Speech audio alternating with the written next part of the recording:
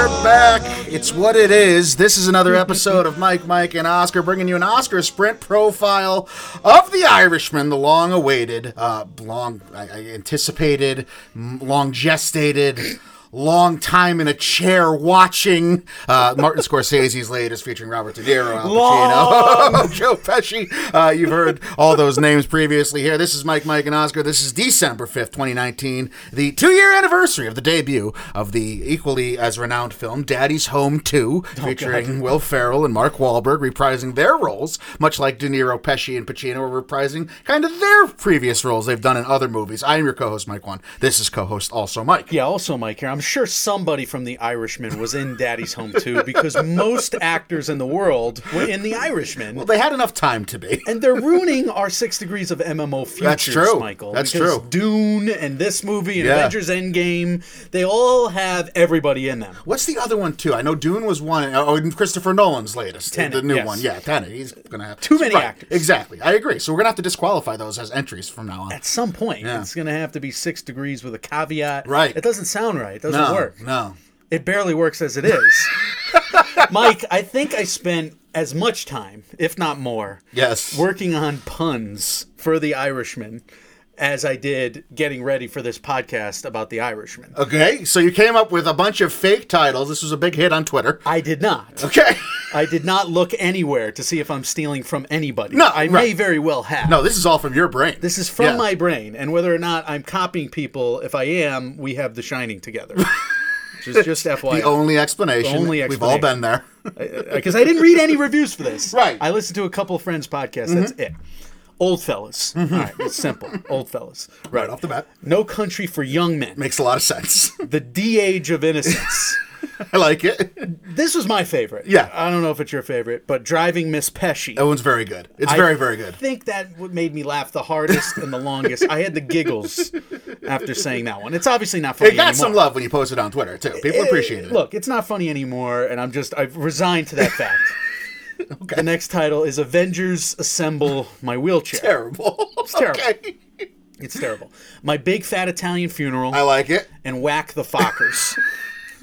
They should have had Ben Stiller as a walk-on cameo just to be in like a graveyard scene or something. Whack the Fockers is still kind of funny to me too. I agree with that. But you're right. Ben Stiller deserved to be in this movie. Right. I mean, he had the haircut to be in this movie. Certainly, he looks the part, and he's got the history with Al Pacino. He should have been not Pacino. I'm sorry, De Niro. Yeah, I mean, they all look the same anymore. Should have been anymore. somebody giving the eye to De Niro. That would have been full circle for De Niro's career. But you also spent some time working on some of these too. Yeah, I went with 3 Scorsese ripoff titles, and then one that's just an old man title. I went the Rocky Road Review, a Jimmy Hoffa story by Martin Scorsese. I like this because I like Rocky Road ice cream, and so does Al Pacino in this movie. Yes. I have the Mastiffs of Mean Street because all these people are very mean and their faces are droopy like a bull mastiff. They look like bull mastiffs. I didn't need the explanation there, but I got it. For the first best time. Jokes are the ones that are thoroughly explained after the fact. Yes. I have Mutter Island. For the same reason. Right. They're old, you see, Mike. Right. This is low-hanging fruit I'm batting with. Now, this next one is dependent on your delivery and your prowess as an actor. I don't know if you can pull this off. It's the other final one I came up with was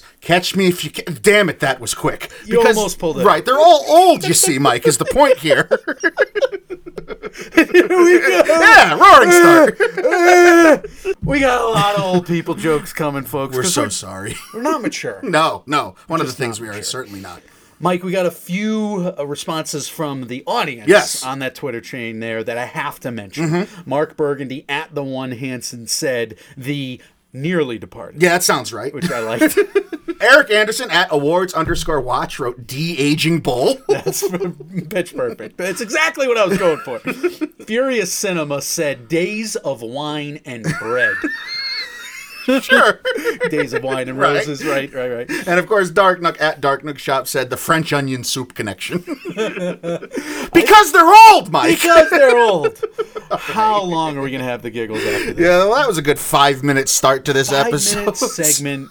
Old people jokes. Not joined us before for an Oscar Sprint profile, and if you're still listening, God bless you. I promise you there's going to be actual movie talk here. You're young people listening. Right, exactly. Because old people are forever. Yeah, we're not getting them back hating after us. that start. That's it. But if you've not joined us before for an Oscar Sprint profile, what they are 2 reviews for the price of one. The first half of every review is our non-spoiler review. We go through the production profile of the movie. We go through kind of how it was made, the performances, the scores. We put it up to an Oscars lens and tell you what you can probably expect or likely expect, hopefully to expect, come Oscars Sunday time. If you're looking for the spoilers or our analysis of the plot of what actually happens and twists and turns of the movie, that's all saved for the second half of these OSP reviews, is how we lovingly refer to these Oscar Sprint profile episodes. That's when we'll get into all the spoiler stuff. We'll talk about the plot, all the twists and turns. So if you're looking for that, that's the second half of these. If you have not seen the movie yet, because you have a life to live, that's okay. This is where you want to be. It's non-spoiler to start, so let's get into it, starting with a production profile for The Irishman, the Oscar Sprint profile, Michael. So we've previewed this movie 100 times now, so we'll be a little quicker with this today. The Irishman is directed, obviously, by Martin Scorsese, and Steve Zaillian writes the screenplay, adapted from the book I Heard You Paint Houses by Charles Brandt. The Irishman stars Robert De Niro, and then, like, everybody. So can I just leave it there? Do we know who's in this? Yeah, we got it. No, we got Al Pacino, Joe Pesci, Harvey Keitel's in it, Ray Romano, Anna Paquin, most of my family. I mean, I just saw them in there. It was Thanksgiving, after all. Yeah, Bobby Cannavale, Stephen Graham, Catherine Narducci, Dominic Lombardozzi, Jesse Plemons, and a who's who of Scorsese and mob movie, TV, cinema veterans. Yeah, a lot of, hey, there's that person in this movie. There's a lot of that person. Just to update you on some numbers with how this movie's doing, it was reported previously. The budget number for this has been all over the place, and we've reported numbers and presumptions up to nearly $300 million. Didn't seem to climb that high, at least not according to the latest figures that we could find. It was reported the budget had rose to about $175 million. That appears to be a little off, as now it's said that the budget peaked at $159 million. As for some scores, Michael? Critics give this a 94 Metascore with 97% on 343 reviews on Rotten Tomatoes. Only 343 critics have decided to make their voices heard. Audiences are saying 86% on Rotten Tomatoes and 8.3 on 89K votes on IMDb. Yeah, the Rotten Tomato audience score is a little bizarre. There's less than 1,000 votes right now, but they just went through this whole process of reconfiguring how they do audience scores in general on their site over the summer, which we reported on, so who knows what that actually means. But this movie's been well received overall. And that's before you consider what happened earlier today. It was announced as one of the AFI's top 10 films of the year. It just was anointed in the last 2 days between both the National Board of Review and the New York's Film Critics Circle. It won both those organizations' best film of the year, as we talked about, at least as far as the NBR award goes, on yesterday's or 2 days ago at this point when you're listening to it, Oscar Race Checkpoint episode. Plot premise reads, Michael, a mob hitman recalls his possible involvement with the slaying of Jimmy Hoffa. Emphasis on possible, right? Because that's the gig of this movie. Nobody really knows what happened to Jimmy Hoffa, and if you go around and take people's kind of perceptions of the original book, which you're going to talk about because you read/listened to it, and I have not because I don't book, what... People don't really put a lot of stock into what this man says overall. Well, one of the cooler things about the book is they kind of analyze that fact. Like the writer is analyzing it in the book. It's a big, huge chapter in there towards the end of it. So that was interesting. In the movie, it's portrayed definitively, without question, yes. So I don't think that's a spoiler. But I wanted to talk expectations with you to start. Let's go. A few major questions for me. Okay. And we could go a whole podcast on this. We will. Would the advent of getting movies like The Irishman on Netflix make Netflix indispensable to us? It's a very interesting question. I have kind of a take on it, but I want to hear yours first. Well, the answer for me was yes. Like, I watched this once in the theaters, but it was totally worth it to have the novelty of a brand spanking new movie at my fingertips at home. I was able to watch this over and over again like we used to do at college, like I used to do when I was a little kid with Mary Poppins, like I always have done in my life, Michael. But I had this shiny new movie, emphasis on the word shiny, to just immerse myself in. It was so cool to do that. This would have cost me pre-Movie Pass like $50 to do in the past. And then with Movie Pass, I did this with like a Phantom Thread. Like I went to Phantom Thread every night. because you kept delaying the recording, so I just kept going back, lonely, and waiting for Mike to, schedule me for the recording. The words you're looking for are thank you. I just kept going back every night because it was for free. It was Movie Pass. Right. It is a unique. I have kind of a take on it. I don't know that we're going to get another one of these types of things ever again. I'm going to talk more about that as we get to it. But what was question number 2, Michael? Well, it's 2 through 17. Okay. Because the main question here is, why is this movie so addictive? Question 2A or 3 is, what the fuck is wrong with me? Why would I watch this so much? Because I could? Question mark. Because it was the perfect snowy, cold weekend where I was stuck dog sitting 2 adorable puppies who just want to wrestle and run around every day, and I can just chill with a movie. I will say the perfect storm missed its calling when it had a screenplay, because it should have been about your weekend. It should have been about my weekend. Yeah. I watched this every day over the weekend, over the long Thanksgiving Day break, except for on Thanksgiving Day. Right. Every other day, I watch this movie. I mean, is it because I'm Italian? Is it because all these characters remind me of family and friends? And the fact that I liked hanging out with them? Is it because of Scorsese? Is it because of our fascination with evil gangsters and dirty deeds done dirt cheap? I'm starting to spit song lyrics, Mike. Somebody stop me. I could keep going on and on. Why is this movie so addictive? It is addictive. I echo your sentiment in thinking that it is addictive. The only caveat I would have is, and this is something we talked about before hitting record. You watched this a bunch already. 5 times. 4 times on Netflix. It has taken me 5 days to almost get through it a second time. I'm still not done with my second rewatch of it. But you kind of wanted to rewatch Yeah, and that's what I was going to bring up. It is, I think, very rewatchable, except that I think it's going to be very difficult for you to block out 3.5 hours at your leisure just to watch it in one sitting again. But you're not the Renee Zellweger to my Tom Cruise. You did not have me at hello here. You don't get me at all. But you don't get me at all. That's the weird thing. Like, I don't know why I gravitate to this movie as much as I do. Yeah. And I do. And I wanted to rewatch it, and I was obsessed with it. I get obsessed with things. Well, it does speak to you, and it does. I mean, it does. Like you kept saying when we talked about this, you found a lot to relate to in this. Yeah. And this is... I mean, if there's no other calling card, I know it's weird to talk about representation in a Martin Scorsese old Italian guy movie, but you're making the case that representation across all movies matter, because everyone should be able to have this feeling that you have with this movie. And yet, I hate all these characters. I hate them with a passion. They're scum. Aren't they scum? Yes, they are. I mean, except for, like, the families, but they're scum. It's the same way as, Tony Soprano and The Sopranos. Yes. Like, you watch it a first time, and there's a novelty to how evil they are, and they're kind of cool. Let's be honest. Yeah. They're cool. Well, that's the appeal. You rewatch it and you're like, oh, that regular businessman, yeah, they just took his entire life away. He's got a family. Yeah, right. And they just basically took over his sporting goods store. Right. In the most scummy, illegal way possible. You assholes. But you keep hitting play on the next episode. Right. So, I mean, that's the appeal of it. These are very cool characters.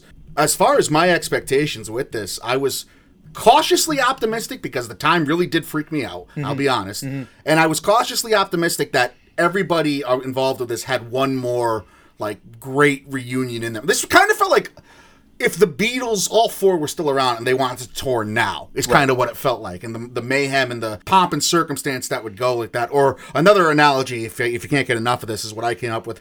It's like some aging vets coming up in a big spot to go for one last title together. I likened this to what it could have been like the 2001 Diamondback scenario. You got an old Randy Johnson, an old Curt Schilling, an old Luis Gonzalez having a career year, and they all dig way down to try to get one more big performance out of each of them. And they did, and it hurts because they beat our team. Right, it sucks, but it's still one of the most memorable World Series ever. Right. We'll do that when we have our baseball podcast. But anytime you have that setup and you're relying on these aging vets, you run the risk of, if you're not done with these sports analogies, I got one more for you. You run the risk of turning into the 2004 Lakers, where it's like Gary Payton has turned out to be out of gas a little bit, and Karl Malone isn't easing nicely into the background as a supporting player as opposed to the lead man. So I was very, very cautious about what we could get with these guys in their veteran states as they were, and Scorsese hasn't really done anything to the Oscars level since Wolf of Wall Street. I know Silence was great. A lot of people liked it, but didn't really rise to that kind of prestige. And Film Twitter, too, did a great job to hype this up for me and my expectations, because I saw a lot of, this is the best Scorsese film since Goodfellas type hype. Yeah. and that I will echo again, this goes to what Scott Feinberg did in hyping it up. He had this, Scorsese was third in his best acting list of the Feinberg forecast, De Niro was seventh, Pacino was second, and Pesci was fourth. In supporting actor, adapted screenplay, this was second, and that's all before we talked about what just happened with the National Board of Review and AFI Films and all that. So I was very, very excited, but still, the time, man. 3.5 hours plus is a big ask, even for an Oscars movie. Let's just put it this way. The last time the Knicks were in the playoffs was 2013. At least this wasn't the 2014 Knicks, correct? Right. No, it was not. You could have all those same old guys right. coming back again and really blowing it. Well, I think this is a good place to enter this, too, Mike. We are both fans of this movie. Yeah. We're taking a lot of jokes and taking a lot of pot shots, but here's because we're taking a piss out of royalty, basically. The crazy thing is I hate things in this movie, yes. and I love things in this movie. And overall, the love is going to overflow. Agree. I still am going to make old people jokes. Yep. I still going to make Italian guy jokes because I am one and I can. And I still am going to get on Scorsese for talking shit about big VFX movies. And here he is going for the VFX. And to start off with production values, Mike, the VFX is an unadulterated failure. It is a failure in this film. They're airbrushing old men. We are making old men shiny. Why in the Sam fuck are we making old people shinier? It doesn't look good. I'll thank you to keep my uncle's name out of your mouth. That's a weird middle name, though, Mike. Anyway, why are we doing that?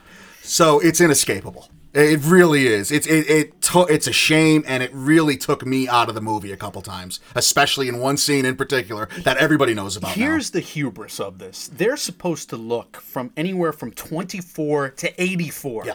That's in all the press releases. Are you kidding me? Yeah. Other than the scene with Robert De Niro in the Army, is there a scene where he looks a day younger than 65? Is there honestly a scene? In a still... Right? In a picture, I would say yes. But the problem, that's the whole problem with this technology right now. These guys move, and that's why this scene where De Niro, and you've seen it on Twitter already, right, where De Niro is beating up this shopkeeper from like an establishing shot perspective on the sidewalk. You can't VFX or de-age the way a body moves. And he looks like this 50-year-old man that's moving like a 75-year-old actor, which is what he is and what he should be looking like. But it enrages me even more because there are other scenes involving physical altercation, specifically with Pacino, in which they clearly use the stunt double. Yeah, it's unfortunate. Why not do that? I don't know if it's hubris or not. I'm not going to go that far. Maybe I went that far a minute ago. I'm going to walk it back. But here's all I know. Ear size, nose size, neck and head size, all those proportions as you get older, they grow, they get different than a young man's face. A 40-year-old man, and especially like Brad Pitt, who's 50 and looks 30, legitimately 30, he still has all his young person proportions. Right. He doesn't have the big ears yet. He'll take a turn, and De Niro does that. I would eat a steak off his abs. De Niro does that if you look back at Robert De Niro pictures. Like when he's 50 and he's 60. I mean, when he hits his mid-60s, he gets old man body. It just happens. Right. It happens to us all. I'll probably get old man body 15 years before Robert De Niro ever got old man body. I have mine already. But no, you're making a good point. It's inescapable is the word I keep coming back to. And again, it just took me out of the movie. And it works both ways because I know you weren't high on the way Dominic Lombardozzi was make-upped up to look older. I thought that looked better than what Pacino and De Niro looked like. But the same problem existed. When he's talking, his mouth is moving at the rate of a 40-year-old man, not at the rate of the age he was playing, because he's one of the guys, Pacino and De Niro are aged down. Dominic Lombardozzi is aged up to like a 70-year-old man, and he is not moving his mouth like a 70-year-old man. And if this is where we are with these $50 million or $100 million worth of VFX, we're not ready for it yet. We're totally not ready for it yet. And I would agree, it is better. But even with the costumes, you're having to overdress De Niro in those scenes where he's supposed to be younger. And again, he's got the same 7-year-old man box frame. It just does not work at all. You mentioned the scene where he's kicking the guy on the street. It's so bad. And it's worse than Dolomite Is My Name in that kung fu scene. And I laughed hilariously at the Dolomite scene. In this, I was mad at it the first time I saw it. It's like, this is off. What the fuck? I yelled at the screen. I was mad. It's such a tough tightrope to walk because who the hell are we to criticize Martin Scorsese? But I'm going to. How do you let that... Somebody at some point has got to look at that cut and be like, this can't stay in this movie. So Scorsese was very upset with this film. It went over budget, right? When it first came out. I wonder if this was just one of those scenes where it's like, there's no reshooting it. There's no getting past it. There's nothing else I can do with it. It has to be in the movie because it's important to the plot. Cut the scene when the shopkeeper goes through the window. Yeah. You know, I mean, you don't have to... We get it. You don't have to... It just looked bad. It really looked horrible. I'm sorry. I really feel bad. I thought it was atrocious. I agree 100%, but it's throughout the movie. Like, De Niro climbs up rocks when he's supposed to be in his, like, mid-40s to the early 50s. Climbs up rocks, and he looks like an 85-year-old man climbing up a rock. Sorry. Yeah, I'm with you. I'm with you. So I agree. It took me out of the movie like 30 or 40 times. I also just want to make the quick point. I watched this with both my parents. My father does not watch movies, but he will watch Goodfellas if it's ever on cable. Good. And it's what he put. So he's a big Scorsese guy. I wonder what the translation is with the VFX technology to people who aren't film nuts like us, because my mother mentioned, boy, there's something weird that the makeup has done to their face, not knowing that this is all VFX. Yeah. So it could be that lay people watch this as well and are just like, boy, that's a terrible makeup job. This is totally going to turn into the Mom, Dad, and Oscar podcast, because I did, over Thanksgiving, my dad and I, we sat down and watched some of it. That's the other thing, too. It was a family. Yeah, and he totally said, oh, wow, that does look terrible. Because I was telling him. Right. And he did see it, too. And then your mom was like, there's something off here. Oh, she said it like 5 times, too. Right. Like, it looks really bad. Like, and it's on a TV. Exactly. It's on a smaller TV. Right. All right, so we have all the do's and don'ts of what to do with my hair over the next 50 years. I learned that much with the makeup and hairstyling to try and move on from the VFX here. Bobby Cannavale, I mean, don't do that. Also, Mike, don't do that with your hair. I mean, the opium Italian face underneath that too. Like, he's got to stop trying to go over the top with his old man characters. Like, when he's young, I mean, he's a great actor. I love Bobby Cannavale. When he's trying to do the old man thing, he's just a little bit. He's trying to do a De Niro. I don't know what he's doing. It's ridiculous. There was some dialogue in that scene he was in, huh? That scene, too. That first scene I like because they're kind of playing around. I mean, It's like charming Italian speaking in code. We'll introduce our spoiler section with a little reenactment, going back to our Tarantino rewatch days. But yeah. I mean, he's a caricature of a gangster here, and that happens with the Lombardozzi character. That happens with the Cannavale characters. Again, Mike, these are failures in production values, and I love this movie despite them. I will give more lenience if that turns out to be Al Pacino's actual hair that he's slicking back throughout because there is a huge mop of hair on that head. If that's not a wig, God bless him. He could still coif it and trim it on the sides. I would bet if I had to bet money, I would bet.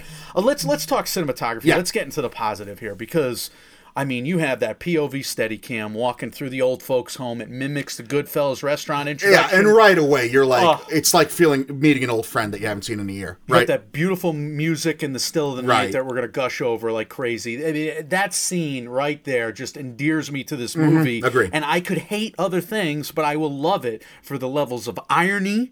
in the fact that he gives us, the quick left turns in the old folks' home, the same way he wrapped us around the bend at Goodfellas. I mean, it really makes it feel like Oldfellas. I mean, I know that's a joke, but it's true. It is a parallel piece in many ways. So I have issues with how the film was presented overall, the backdrop against which it was given, and I'll get into that when we talk about spoilers, but right away, there's some trademarks that you're going to have with every Scorsese movie, and it was like a homecoming. This is basically what this movie was, essentially. It was like one more round, one more homecoming, how you been doing, buddy, type thing. And he starts off the movie in that way, and there's some other signature shots that if 100 years from now, people are going to be able to watch and be like, oh, this is a Martin Scorsese movie. And it probably feels like a homecoming because he keeps working with the same people. I Good point. He worked with cinematographer Rodrigo Prieto on this one after doing it with Silence and The Wolf of Wall Street. I mean, you move behind poles, you move the camera behind chairs and things. He's been doing that since the beginning. It makes you feel like a voyeur. Yeah, voyeuristic is a really good way to describe it. There are constant camera movements in every scene. It's very, very rare that there is a shot that doesn't start moving on you. And I'm able to, whenever I'm thinking about the cinematography, whenever I watch it 4 times, right. I kept noticing that. I mean, yeah, he'll have a still shot. It's usually a quick one. But if he lingers at all, something's going to move. And I loved all the panning and the tracking and the zooming. And I don't know all the terminology. It's just gorgeous to watch. And it gives something with a relative sedimentary feel so much momentum. And only Scorsese can do it like this. Yeah, this is, like I said, it's a very hallmarky type, like a best of Scorsese movie all wrapped up into one single piece here. And it feels very Scorsese-esque, and so anything that does feel Scorsese-esque is going to be an extremely tightly polished, technical piece of filmmaking. And we love Tarantino for his montage, yes. Right? I mean, sometimes he gets the montages so right, makes us so happy. The editing from Thelma Schoonmaker in this. And she's got 3 Oscars for a reason, Yes, Mike, she does. Because she's Martin Scorsese's editor throughout his career. And this, in my opinion, is a masterwork of hers, because to make a movie this addictive with such flaws and yet to make it move. I watched this movie 3 times. I know you probably maybe don't agree with me, or it hasn't worked on you. You haven't been entranced by this movie yet. No, yeah. I've sat down 3 times without moving or getting up to watch this movie. And I there's 2 other times where I cut it in half, or I had to do something. The time me and my dad watched it, we were kind of bouncing around. But there are 3 times where it was just me and this movie, and I was just mesmerized. Yeah, I'm not going to say it feels like a quick 3.5 hours. I will say it feels like a very bearable length of time for the type of film, and I think that's a credit to the editing as much as anything else. Just so much montage, and you have one cool song after another to get right. into the soundtrack here. I mean, In the Still of the Night is just hypnotic at one point. He uses the Rolling Stones at some point, I think, towards the end. I Hear You Knockin' by Smiley Lewis, that montage of De Niro delivering steak. One of my favorite moments in cinema this year, maybe of the last 5 years. That is so much fun. And again, it's despite the fact that De Niro looks like 68. And he's supposed to look 28 there. And everybody's calling him kid. It's ridiculous. But the music reminds me of my grandparents. It reminds me of Scorsese's entire filmography. It reminds me of being in a college dorm room and watching Goodfellas, on loop throughout the day with my roommates or The Departed or something. I mean, just hitting play again and again. And we're half studying, we're half watching the movie, just kind of hanging out. Isn't it funny how you can feel nostalgic about a time you weren't even alive for? When In the Still of the Night was playing on the radio. And because our grandparents exactly. Yeah. I'm with you as far as a great soundtrack and memorable music that was highlighted, and I think it was used masterfully and done a wonderful job sending us back in time. My only complaint about anything music related, I was a little bewildered at the lack of variety in music used, because Scorsese is usually known for having either classic or contemporary top 40 music, usually classic rock. A variety of such worked into his movies. I didn't think that was present in this one. So he relied heavily on In the Still of the Night. I think the 3 POVs in this movie are 3 old white dudes of the same generation, of the same ilk. Right. So how much are you really changing how you want people to feel through your characters? Like in other movies, he'll have Michelle Pfeiffer and Pesci, and he'll have different characters. He'll have Leo and Damon and all these different characters in The Departed. I think he bounces around to different ends of the spectrum in terms of human beings in more of his movies. This movie is about old Italian guys without the I, just Italian. As they're so lovingly called to one another. Yes, I think that's a fair point. That makes a lot of sense. Let's move into the performances of this. A lot of people obviously are talking about Robert De Niro making another Oscars run. So rewatching this, does he win you over any more? And I talked to you kind of when you were halfway through, because I said I figured there was some really good scenes at the end of the film. How did your perception change of De Niro? It didn't much. He's very good. I think people that are considering this amongst one of the top 5 performances of the year, I can't get behind. He's in almost every scene of this movie, many of them, if not every single one. And I think, pound for pound, there's nothing he did here that he didn't do exponentially better in something like Silver Linings Playbook, the last time he was nominated for an Academy Award. I will say there is a quantity to this performance, obviously. He's in a lot of the movie, and he's doing a lot of different things that are mostly strong. right? And his character is very fleshed out, which it better be for after 210 minutes. Correct. So I like what he's doing for most of the movie. Does he play a 50-year-old man convincingly? No. Does he play... Obviously, we went over all of that. So those are major knocks on this performance. They should have had a younger actor play him. I mean, look, I Googled younger actors that look like De Niro. I Googled this. Mm-hmm. And I got Dylan McDermott. No. Dermot Mulroney. That's the same guy. And I forget who else. But I know I got those two. Like, you could have found somebody to play a younger De Niro here, especially if he needed to go that much younger and make it still work. There's enough old De Niro in this movie to just have De Niro be De Niro as old De Niro. I also think it's very curious that he's playing a very emotionally reserved leading man. And people are raving about his performance when we've had people in other Oscar-nominated movies in recent years that are much younger, that clearly are not on the same level or lineage that De Niro has, playing emotionally reserved leading men in these Oscar-nominated movies that did not make it to Oscar nomination. I'm talking specifically, we talked a lot about Ryan Gosling in First Man, but also Ansel Elgort in Baby Driver, Kumail Nanjiani for the most part in The Big Sick, even Matthew Rhys this year in the Mr. Rogers film. These guys are all playing emotionally reserved leading men in their movies, and yet they don't get the prestige and the adulation that De Niro is getting. I know it's Robert De Niro, but I'm kind of making that point that I feel like it is a narrative-driven year because there are so many wide-open categories, and he does obviously have a narrative. He is Robert De Niro, after all. Yeah.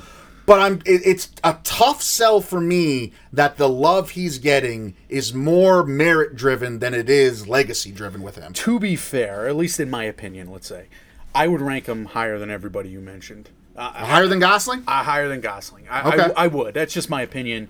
I think I would everyone but Gosling, but yeah, that's fine. To me, this year, he's going to be in my top 10. I don't think he's going to crack my top 5, and that's the question for everybody. I mean, there's a murderer's row of great actors in that category this year, so it's really hard to pick. I mean, does the legacy factor push him over the top, get him in there? It very well could. The legacy factor, too, this is a fact I brought up on Twitter.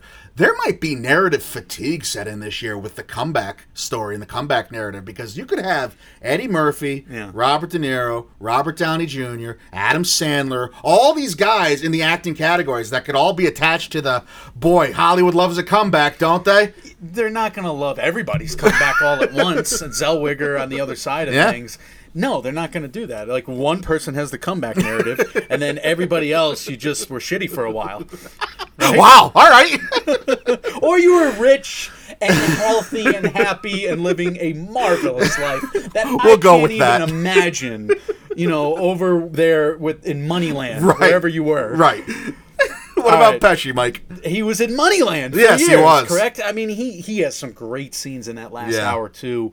I think there's more versatility with this performance than I was noticing at first. I agree. The subtext here is amazing, and the fact that it's such a different performance for Joe Pesci than what he's done otherwise in his career, especially what he's done for Martin Scorsese movies. And it fits him like a glove, too. This reserved Don Cock of the Walk, the guy the Kingmaker. It's just dripping with subtext when he says, some people, not me, some people, right? He means me. Of course. And he means, well, listen, with all due respect, and he means 10 different things. And when he has a sneer, don't call him. And you know what that means to Robert De Niro. And you know how many different things he's saying with just those 3 words. Joe Pesci in this performance would have been nominated for the last 5 years. I think De Niro would have been nominated in the last 2 years at least, since we've been covering it. And I would be surprised if he doesn't get nominated now. I think Pesci is amazing, especially not only with the subtext, but especially when he's playing the elder version of his character at the very end of the movie. I think he's outstanding. I mean, his Baby Yoda impression is as good as it gets. Yeah. It took a while for you to get there. It took a minute for me to get there, but I got there. To bring back, really not a Baby Yoda impression; it's just a Yoda impression. Right. But it's great. To bring back the baseball analogy, he was throwing 98 on the black of the plate here in like the 7th and 8th inning of Game 6 or 7 of the World Series. That's a good grape juice, Mike. He was great. I loved him in this, and I just watched like the making of Home Alone. Like, the movies who made us type thing on Netflix. Yeah. And I'm watching him doing the big cartoonish Looney Tunes stuff in Home Alone, and it's a totally different actor. I called it. Al Pacino is doing Al Pacino things again, and that's the most fun thing about this movie, I would say, is Al Pacino just going off, slamming desks, screaming at groups of people, calling them mother effers. I mean, the things he's doing in this movie are just vintage Al Pacino. I love him. I absolutely love him. I would be very surprised if both men don't make the final field. That's where I think the legacy narrative comes in, because I think these performances are the ones that carry the movie for the most part and keep you intrigued enough as what they're going to do or say next. And they're really the two also that are, not really, but they are literally the two that are having the power struggle throughout the climax of this movie. And De Niro is very much the middleman between them. So you're absolutely right. He's slamming desks. He's yelling. Literally a hoo-ah short of Scent of a Woman Al Pacino here. But I think it was great. He plays stubborn old man better than I've ever seen anybody play stubborn old man. And he's doing it with this, this humongous power in terms of the historical nature of the character. What a dick he is, too. And then just how he says organizer or whatever, however he says it. Or I loved it. I mean, I know it's just over the top and ridiculous, but it's great. And it just gives something different to this character. We got to talk about the ensemble, too, right? Anna Paquin just floors me. I mean, if anybody ever looked at me like that, I don't know if I could go in public again. I loved what she did, but boy, do I have issues with that Peggy character. And they have nothing to do with the ridiculous, she only has so many lines of dialogue narrative that some critics are trying to force down people's throats. I'll probably talk about it more in spoilers, but I agree with what she was given. I thought she was phenomenal. I thought Ray Romano was perfectly cast as the lawyer. He's funny. I mean, he's good in slow-mo. I didn't think that of Ray Romano. I didn't think he'd be good I didn't think he'd be good in slow-mo, but he was really good in slow-mo. You think there's an art to slow-mo acting? I do. Yeah, all right. I think you got to be really nuanced to come off well in that kind of slow-mo, and I'm impressed. Look, Stephen Graham playing Tony Pro. He was great. He was a revelation to me, because I've seen him as Al Capone in Boardwalk Empire. I watched that whole thing. And he goes off the handle, and he's very good in that, but he's very over the top. He is very, what's his name? Tom Hardy. He's very Tom Hardy as Al Capone. Now, here, it's much more subtle. Like, he's got that hint of being so angry I could cry at times. And that's just the brilliant way to play this gangster talking to another powerful man in prison. Are you kidding me? That's the most interesting choice I've seen in a while in a gangster movie, and that's Stephen Graham. And what a perfect nickname, too, the little guy, for the character that suffers the biggest Napoleon complex of the entire movie. I thought that fit very perfectly. And I'm with you. It's funny you keep bringing up Dolomite, because to me, this is on par with Wesley Snipes. I don't understand why people aren't talking about it more. I guess I understand from the standpoint of you already have two guys that are probably going to finish in the top 5, if not definitely the top 10, in Pesci and Pacino anyway, so it's going to be tough to get a third supporter in there. Happened. Right. So I get that, but nonetheless, I think he should be talked about and raved about more. And it's still an over-the-top performance, but the way he plays it is a lot of fun. And then it needs to be over the top for that character. And then he's charming like the rest of the time. And he's making jokes with the FBI guys, and he's charming. He's getting kissed at the campaign parties, fundraisers there. He's brilliant. Mobsters were schmoozers, right? They all play it very well in this. I believe it. I totally believe it. Shout out to Ellen Lewis, the casting director. Yes. She did a marvelous job, and what a marvelously humongous job she had to do, Mike. How would you like to be the casting director for a Martin Scorsese movie? I mean, I guess... Hey, you want to do... Yes! Yeah, I mean, I guess it'd be a little easier in terms of... I mean, all right, obviously you take it. Right, but that's not to take anything away from her and you have job. Your pick of the litter, right. I guess I'm trying to say. A lot of people want to be in it, but... You have to decide between the A-list of the A-list. Then he gives you, 10 movies worth of jobs to do. Right. You have the quantity of work. Spectacular job by her, you're absolutely right. I just have one script thought for non-spoilers, Mike. I mean, this movie would have been half the length of time if it wasn't so goddamn repetitive. Like every line of dialogue, and he shoved her. He shoved her. You got to repeat everything. Robert De Niro's character, and they're like, "What time you got to be here tomorrow? 10 o'clock. What time you got to be here tomorrow? 10 o'clock. I mean, every single scene, every other scene, let's say, they're a little. I mean, the exposition dumps, they're a little more efficient. But they are just repetitive the rest of the goddamn movie. I think it's worse than that, too, because the last 30 minutes of this movie, to me, make Parasite's End look like Van Gogh's Cafe Terrace at night painting. And as an aside, you're welcome for being the first movie podcast to talk about The Irishman, referencing both the 2001 Diamondbacks and a Vincent Van Gogh painting. But I know there are people that love the way this movie ends. Okay. I know they're out there, and they're defenders. They're wrong. It's 10 minutes too long. And the ending he decides to go with has been done to death in the years since Martin Scorsese's been innovating that type of trope. It's not the book's ending. It's his. Well, it's more than that too. Just cinematically, he kind of created that real life look at this is what happens at the end of the line for this character. Right. And because he created it, it's been beaten to death by every filmmaker making a pseudo biopic in the last 20 years. So now it's just we know what happens at the end of these guys' life. It's a terrible lag in a movie that has a few terrible lags in it. Yeah. And I think we're going to get into that in spoilers, but overall, let's wrap up the Oscar lens real quick before we move into the plot. I say picture has to be. I think it's a top 10. Well, especially now after the NBP and AFI and all that. I think Scorsese directed the shit out of this too. I think he's got to be in there, top 5. I mean, it's just like undeniably good. Like what I'm with you. He's going to be there. He's going to be there. Yeah. Adapted screenplay. I mean, for what they get right, and I would say I have less script problems than I have maybe execution problems. Adapted screenplay, they're happening. There's 31 Gold Derby experts with their top 5 in adapted screenplay right now. The Irishman is in the top 3 of all but one of them, and it's in the number 1 spot at 22 out of 31 of them. It's not the strongest category in the mix. No, so it's not. But it's happening. That's why this is going to be there. Those are 3 definites. I'm in favor of Rodrigo Prieto for cinematography. I think that's happening as well. I think it happens, but I could be talked out of it. I'm in favor in a big way for Thelma Schoonmaker for editing. Oscar's puzzle theory alone, if you're going to nominate this for picture, director, but all this that is mostly acting, montage, right?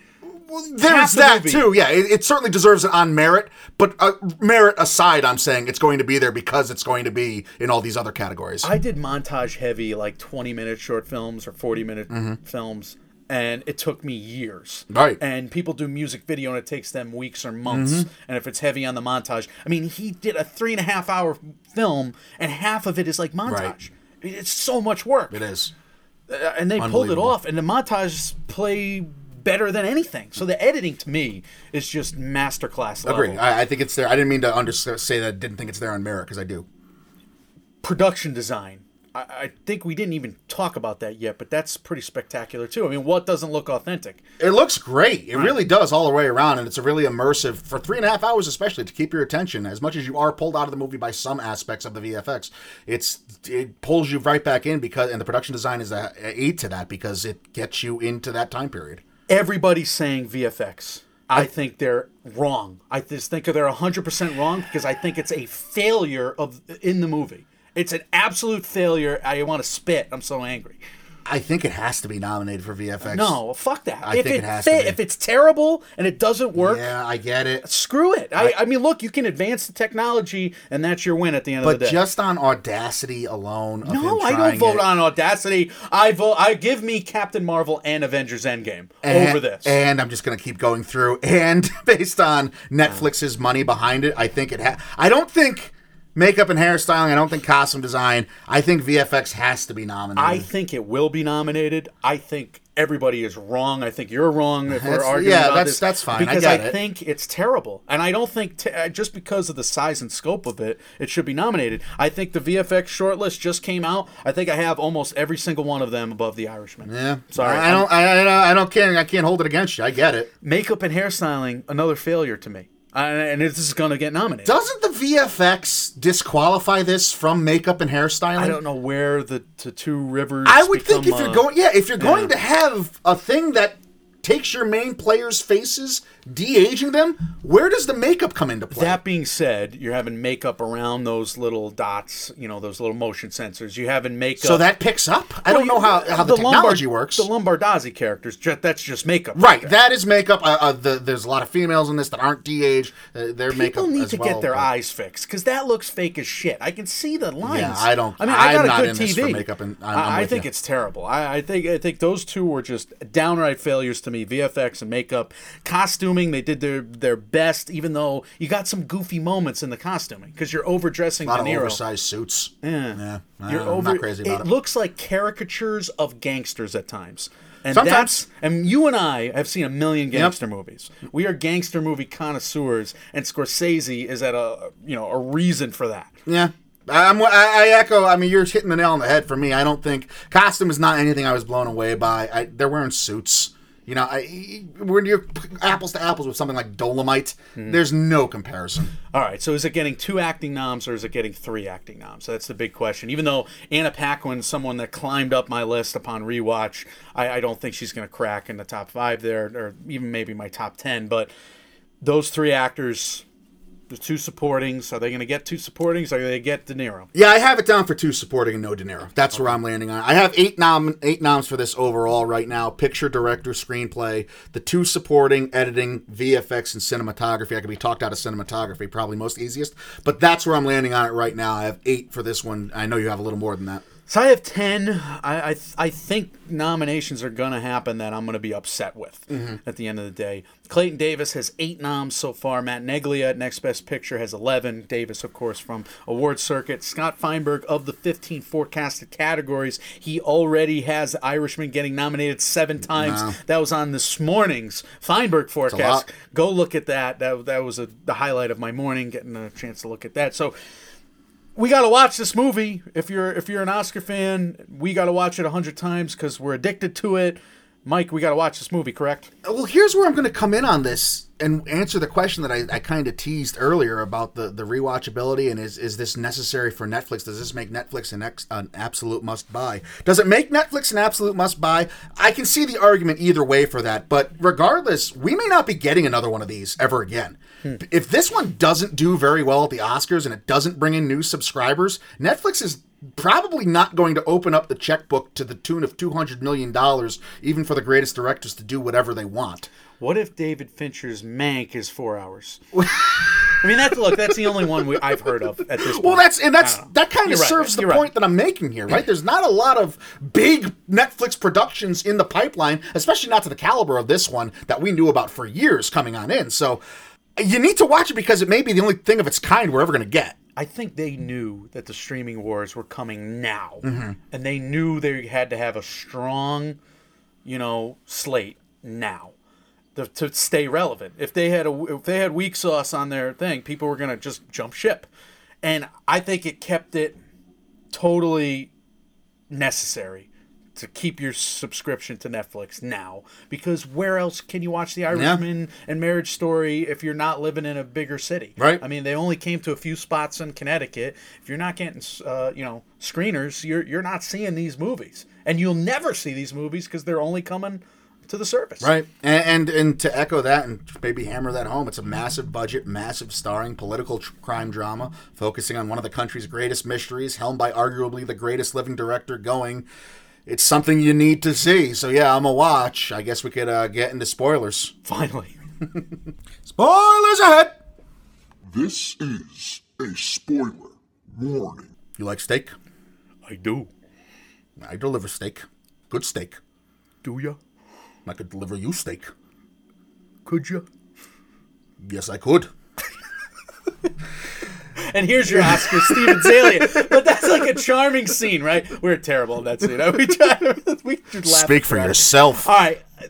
That scene is charming, right? I mean, when I watch that scene, I'm like, I can't believe this is happening on a $200 million movie. Yeah, well, there's a couple of those in this that are memorable for better or worse. This is the spoiler section to the Oscar Sprint Profile, brought to you by Mike, and Oscar of course, Martin Scorsese's The Irishman. If you've not seen the movie already, hit pause. You've already seen it because we just reenacted one of the pivotal scenes. Correct. But if you want to see it anyway, because you're going to be like that, hit pause. Go watch it. We'll be here waiting for you to come back. If you've seen it already, you want to hear our thoughts, or if we've hyped up the spoiler section for you so much. This is where you want to be. All spoilers all the time. Mike, and Oscar's Oscar sprint profile of Martin Scorsese's The Irishman. So we have that scene, like we said, and touched on already. There's a lot of memorable scenes, for better or for worse, for good and for bad, from this. Let's talk about some major plot lines those scenes were representing. Okay, this is where I want to bring in the reading of the book. Okay, I think this is smart because you did, like we said at the setup, you did read the book, you listened to it, and you said this does differ wildly from what Scorsese decided to hone in on.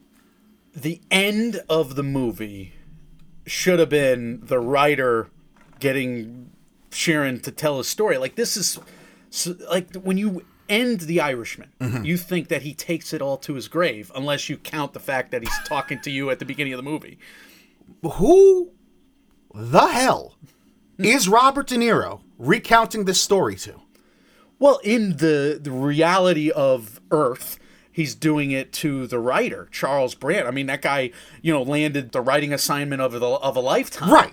And that's what happened in the book, obviously. I mean, the first chapter of the book, he's talking about landing this assignment and getting Frank Sheeran to talk. And in the last chapter, like I said, he's kind of talking about, should we believe this man? And those are really two cool bookends for this. And that would have been an awesome beginning and ending to this movie. But it totally changes the perspective of what's happening here, because this man gets the chance to tell his story. He's not just alone in a room forever, having taken it to his grave. Well, that's my question about this. The backdrop of this entire film is presented as an interview, I guess, except we don't see the interviewer. I don't know who De Niro is supposed to be talking to here, because then that whole shtick ends, and he's talking to his nurse about who Jimmy Hoffa is, and he's talking to the FBI and 4 agents about who taking this to his grave. I hated the way this thing was backdropped. If he didn't bottle up to the priest, if he didn't bottle up, to the FBI guys, I would have came away saying, all right, metaphorically, he's telling the story just like he did in real life. And he's telling the story to us, the audience, just like he did in real life. But then, it's almost like Scorsese, and he did this with Wolf of Wall Street, and it bothered me. Like, he shows them having a lot of fun throughout the movie. And Goodfellas, it bothers me a little bit. And then you have to... Goodfellas did it the best out of all these three. Goodfellas was spectacular. That's what I was expecting at the end. I was expecting him back on the stand. The whole comeuppance stuff. Like, you got to show the comeuppance. You got to end these movies sad. Because if you end them happy, it just validates everything. You have Joker. You're like, it's worth it. You can't be like, it's worth it. You just made the argument against Joker being awards worthy. You did. I think the Joker has some shades of gray. And some different paint. I think there's shades of blood red, but all right. I do think Scorsese and Zalian do a wonderful job with the book's plotline. There's just like a little aside in here, and Scorsese makes it a full 10 minutes in the movie. And then there's like other stuff that takes forever to get through in the books that Scorsese is just completely fast-tracking, and him and Zalian are just making it so cinematic. I loved the adaptation. I think it's the best adapted screenplay of the year so far for me that I've read or seen. I've read Caging Skies for Jojo Rabbit. I just finished Little Women on the car ride up this morning. And there's not enough conflict in Little Women. I'm sorry. So sorry. Not enough, you mean none? Zero?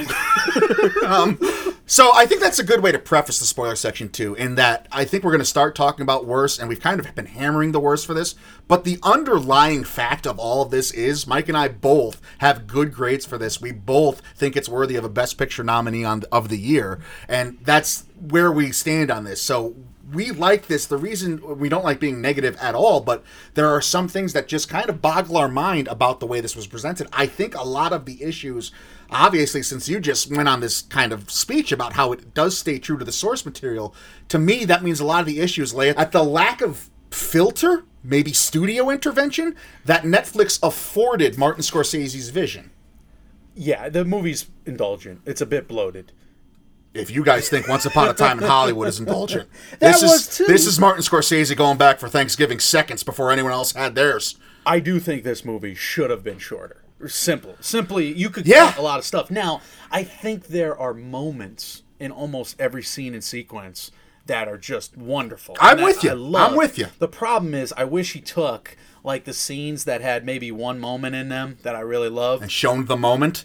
Show the moment quickly in a montage, or taking that moment and put that moment in another scene. Right. Just like every other director has to do in a production. And why do directors do that? Because there's people there tightening everything up. it drives me insane. And I already mentioned my worst scenes, but like they could have had other actors play younger versions of the character. Mike, Joe Pesci does not look a day younger than 68. Entire film. Is that part of the reason we're so high on his performance?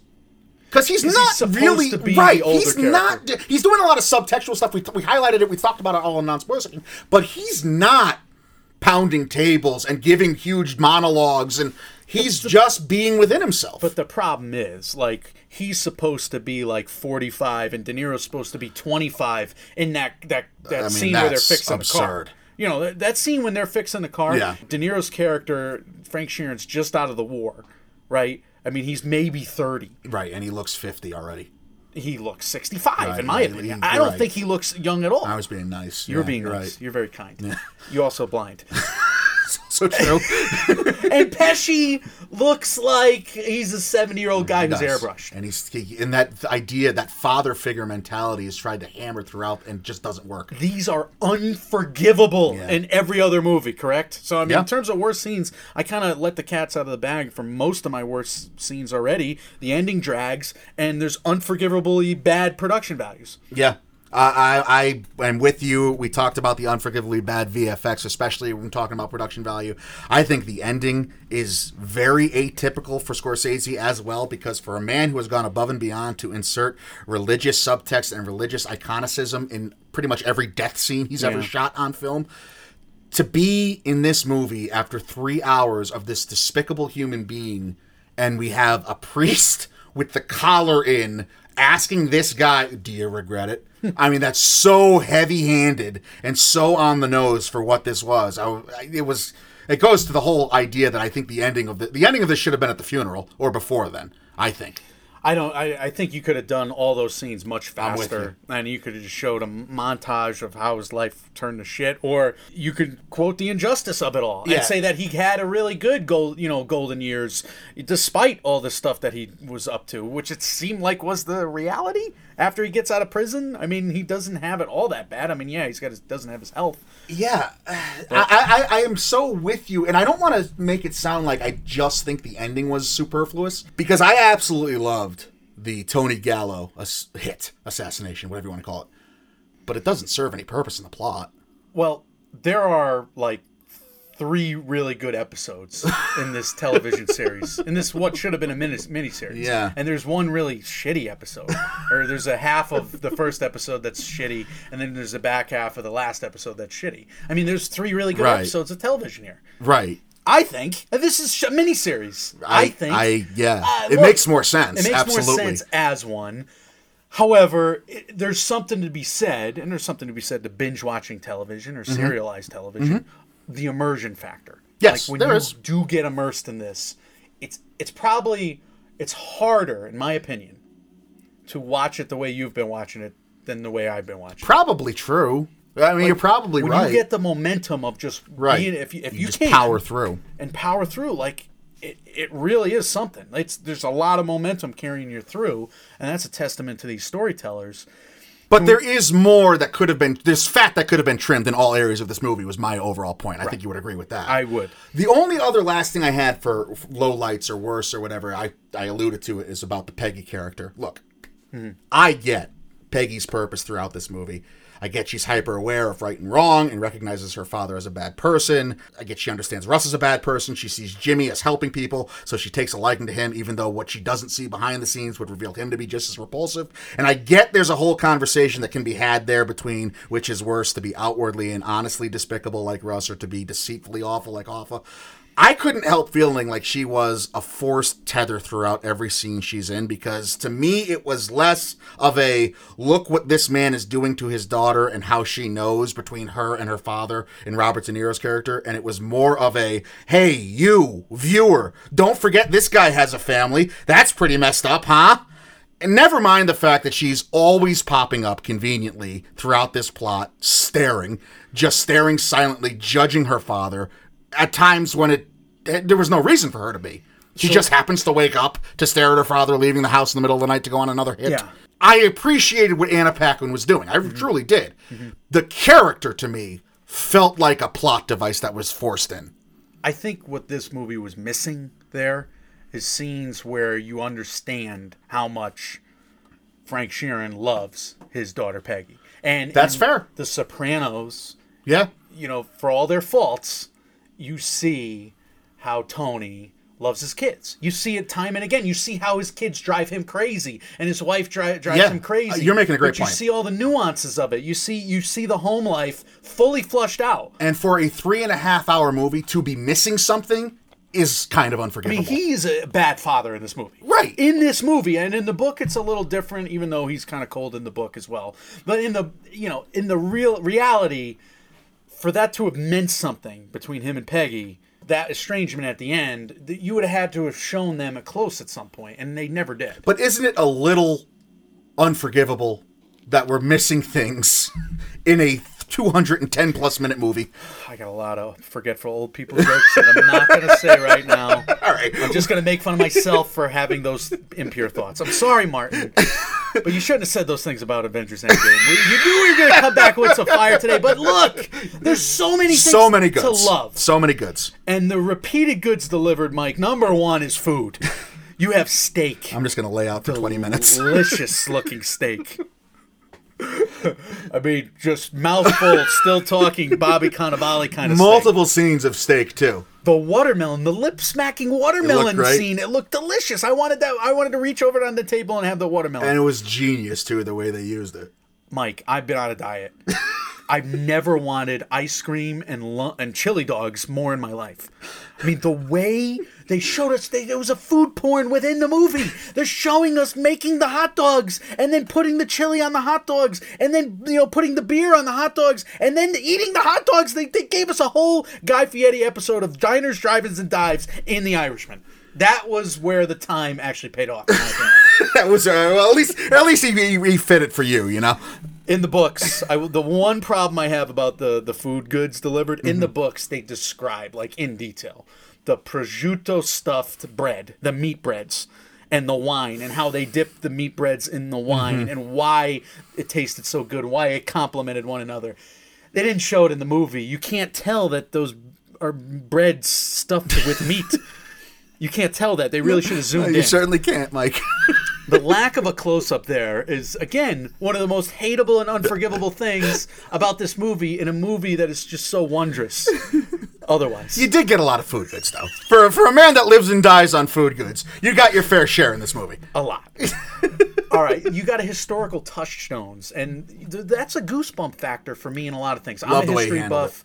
I mean, you got all that Kennedy stuff, and The Irishman is definitely a double entendre talking about the Kennedys. Yes, clearly. And that was handled, the JFK assassination, especially in the ice cream parlor, where everything just comes to a standstill, and all these characters who cannot stop talking the entire movie. Right. Everything goes silent. And he lingers on that, and it's a very nice and poignant scene. I truly love that. The audacity of Hoffa raising the flag back up in a follow-up scene. My God. Hateable.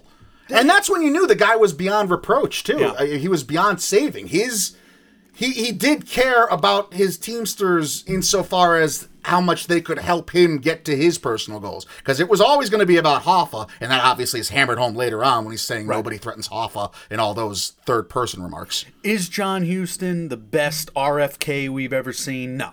I've seen better RFKs in other movies like 13 Days, Michael, but, I mean, it means something to have that presence in this one. And yeah, it does. And I thought it was a fine enough job. I wasn't taken out of it. I was far less offended by the representations of RFK and the representations of Nixon than I was with Jim Norton trying to be Don Rickles. Nobody. It's not Jim Norton's fault. I like Jim Norton, but nobody can be Don Rickles.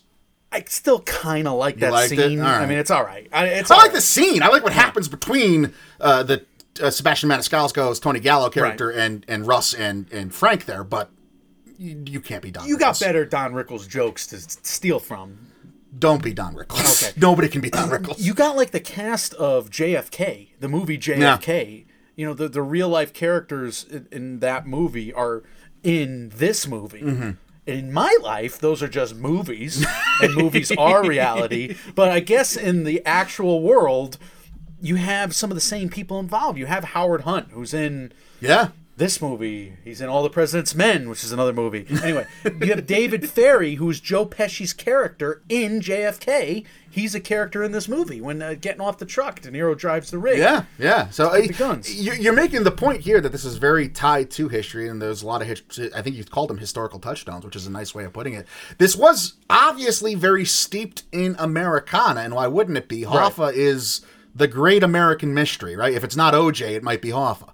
So it's, even though we know what happened with OJ, but it's something people like to talk about still. And the way he films some of these assassinations, and I mean, that assassination at Columbus Circle of a real guy, and then the filming of the Joey Gallo. I mean, there's two totally different ways of doing it. You have Robert De Niro basically backing in there, bing, bang, boom, dead.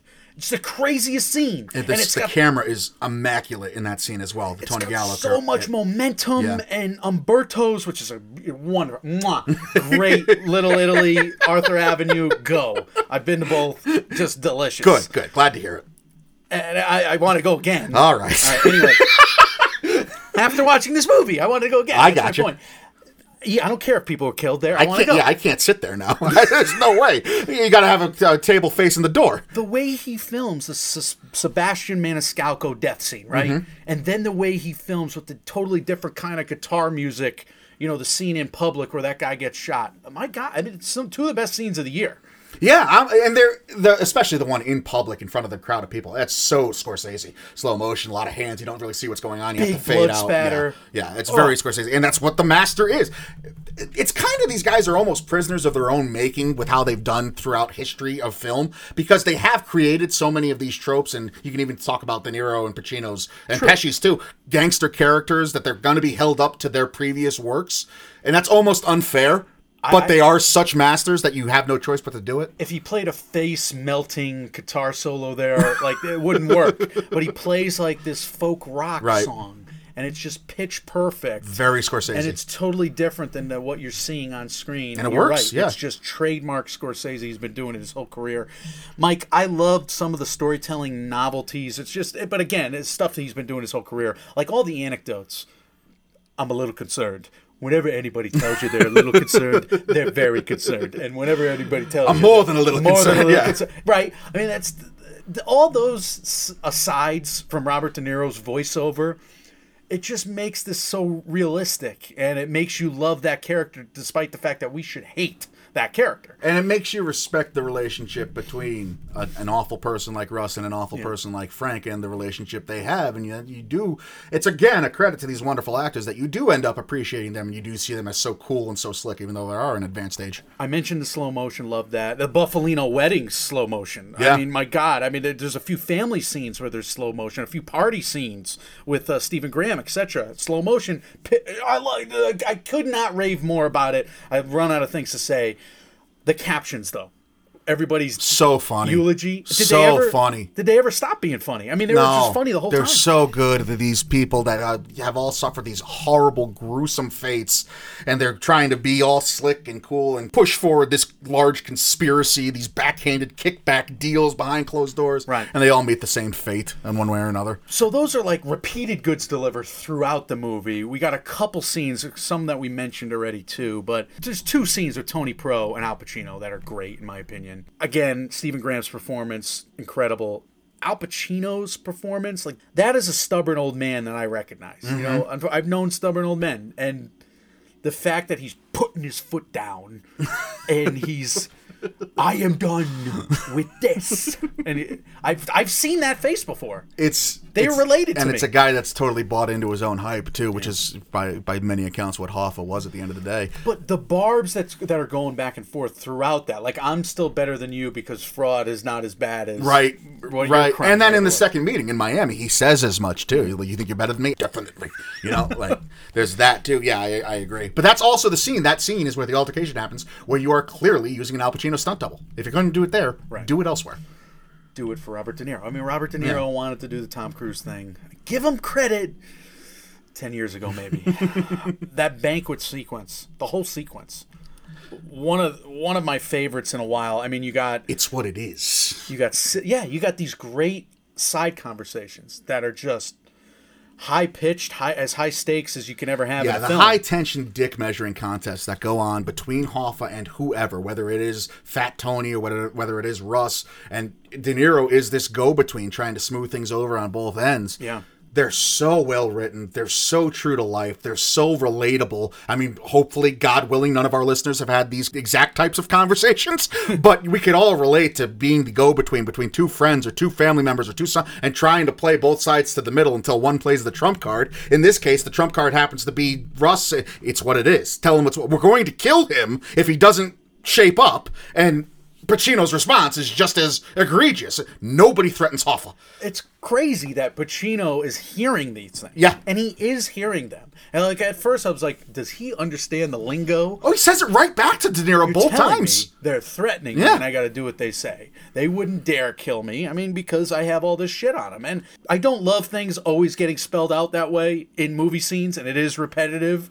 But I kind of love it. It's the Anthony Hopkins rule, right? It's these guys delivering them the spelling out, and because they can do it. Yeah, exactly. Because I mean, he's doing 10 different things. Anthony Hopkins can give exposition because he's Anthony Hopkins and he knows how to do it. And then you get all the festivities of the banquet in between all that other shit, and you canvas the whole crowd, and you get everybody's reactions in that scene. Go listen to the Nomcast. Andrew there at the Nomcast had Jordan Di Natale, who plays one of Frank Sheeran's daughters in the movie, and she just describing this whole shoot to it. It sounded That's amazing. Awesome. I hope they got to eat some of the food. That would have been my question for them. We'll try to have her on so you can get that asked. Please, thank you. The little FUs that Scorsese writes into for these characters to do. For example, when De Niro is explaining to Pacino, Russ is going to kill you. Right. What's Pacino do when he's breaking away from the conversation? He asks Peggy if Peggy wants to dance as just a little, F you. He says, it's my union. The really inscrutable things that he writes into these characters to make you feel like, murder's not good, but what other option is there at this point? He's pretty stubborn. It makes it feel believable. If they can whack a president, they can whack a president of a union. I mean, I get it. Right. And it's crazy, and it has implications because it's worked into the plot, though, too. Exactly. Like, you have the Kennedy stuff leading into that. Unbelievable. And the Pacino monologue, talking about John Kennedy or Daddy Kennedy suffering on his deathbed and blaming it on the kid. They killed him. It's crazy. The two office scenes with him in that office. And this is why I think Pacino might be my number one supporting right now, even over Pitt, because he's just delivering these with such gusto and just lavishing these lines that are... It's a man losing his mind. Objectively, this is a man losing his grip on reality. But because this Hoffa character has been built to be this asshole between Scorsese and Pacino, you buy into it. Drunk with power. Right. The drunkest. Blacked out with power. Absolutely. Absolutely. I loved it too. And it's him being the most Pacino we've seen in a thousand. He's digging down deep and he's bringing some classic out. So how about the Pesci and De Niro scenes leading up to the assassination? I thought they're great. I mean, and Pesci just strategically telling De Niro a little bit at a time. And in the books, this is much different. In the books, De Niro's character, Frank Sheeran is based on De Niro's character. In the books, Robert De Niro has nothing to do with the books. In the books, Frank Sheeran's character is basically hoping that he gets involved in the hit. Because if they don't involve him in the hit, he knows that he and his wife, Renee, are dead. Mm. So he's like, they're either going to ask me to kill my friend or they're going to kill me. I'm dead, yeah. And it's totally different. Like, out of self-preservation, he's kind of rooting for it. In this movie, he's kind of shocked, but he's not. But he's considering calling Jimmy. They do a good job of establishing that he doesn't really have a choice. Like, he has to align with Russ because Russ has already saved his life on a number of occasions. Even at the very beginning with the other linen factory, where he's dealing with Angelo and Harvey Keitel's character. That's the whole disconnect between Hoffa and De Niro's character. Hoffa thinks Frank is unabashedly loyal to him. But also, Hoffa doesn't think they're capable of getting to him. Right. Or that they should, because he'll release stuff afterwards that they could clean up the mess on him. Because Hoffa thinks he's much more powerful than he is when these guys, if they make that decision, it's happening. And that's where the ending De Niro knows how powerful they are. Yeah, and yet the ending is about this old guy dying alone in a retirement home, and nobody knows and nobody really cares. And I get that's the message of the ending, and so it makes sense in that regard that this is this big important moment in American history. True. Like, and yet he has a whole second life. Like, his whole world is just being interviewed for years at a time by these authors, and then, oh my God, you're the guy that killed Jimmy Hoffa, and then everybody knows that fact. Right. I think that came out afterwards, but he has this whole second life.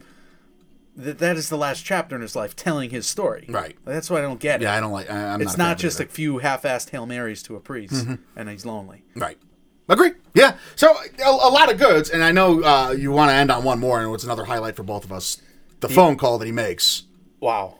To Joe Hoffa. Best acting from De Niro in this movie. Yeah, and I don't know what the message was he was going for there, and you said you weren't sure how he was playing it either. He's a mumbly guy.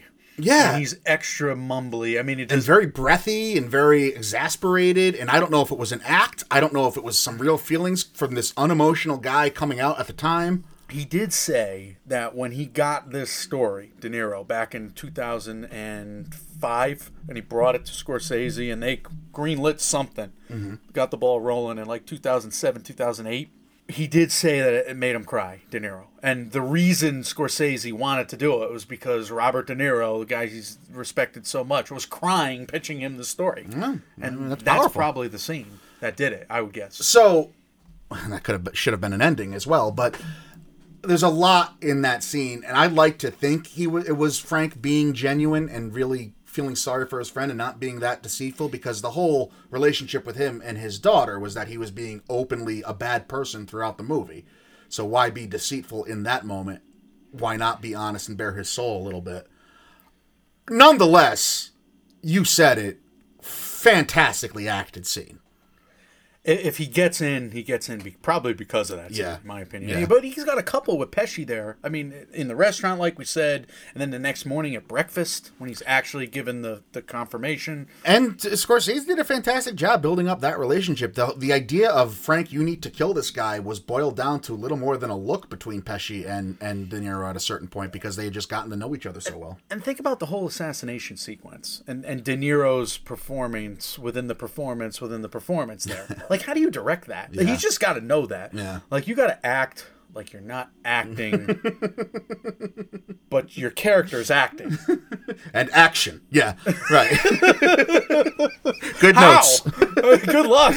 All right, let's wrap this up and put a bow on it. Let's give this our final grade, like we said. Well, an interesting movie on many accounts, not just on the face of the content and the source material, but we have something that both of us are pretty much in awe of, yet at the same time we have our issues with. Mike, where do we land on this? So I'm like, A+ for music, A+ for this, A+ for that, A++ for the other things, because I love this movie so much. And I'm probably like, it all weighs in with the like 2 Fs or the 2 D right. minuses or whatever I give those. Maybe a C-. I still don't think it's fucking Oscar worthy to have VFX. The effects you're talking about, or the makeup and hairstyling, which is terrible, in there at all. I hate them.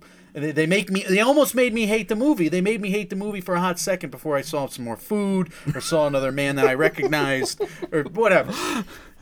This movie has to be something at the end of the day that I come down highly on. I just can't go away from that fact. I love this movie. It's an A- 90 despite its flaws, in my opinion. Yeah, we're pretty much on the curve we always have. I echo a lot of what you say. I was taken out. It's weird. The more I think about the movie, the more issues I have with it, especially upon rewatch. But you can't take away from its greatness and what the quality of picture it is, especially technically, despite the fact that the FX are so jarringly bad and do enough to take you out of the movie. I was an 87 after first watch. I'm probably a point less. I'm that 86, 87 BB plus line right now. I expect it to be nominated for Best Picture. It makes a lot of sense, and it should be nominated for Best Picture. I think that's just one of the best films of the year.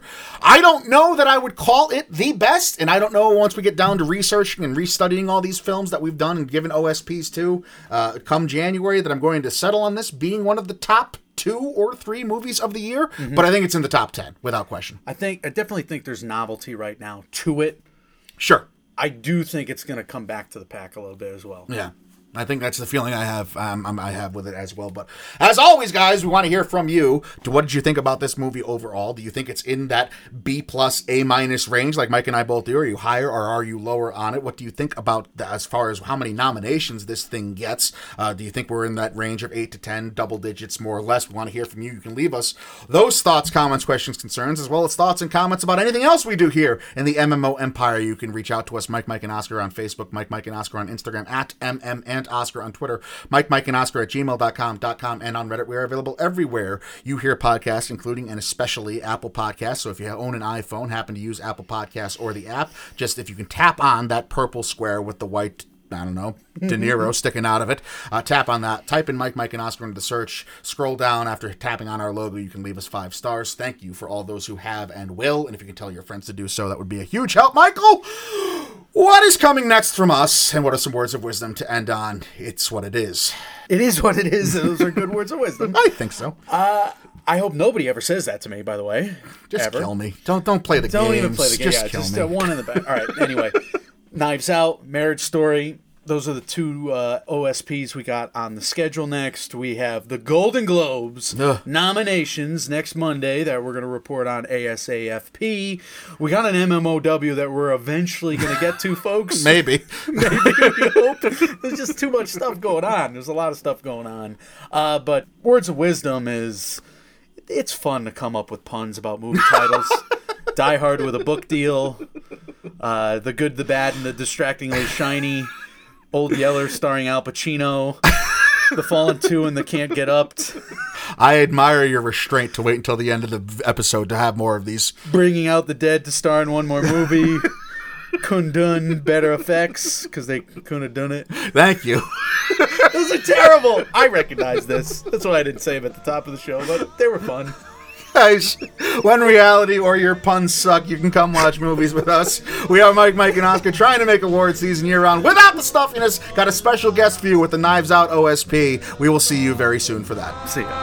In the still of the night.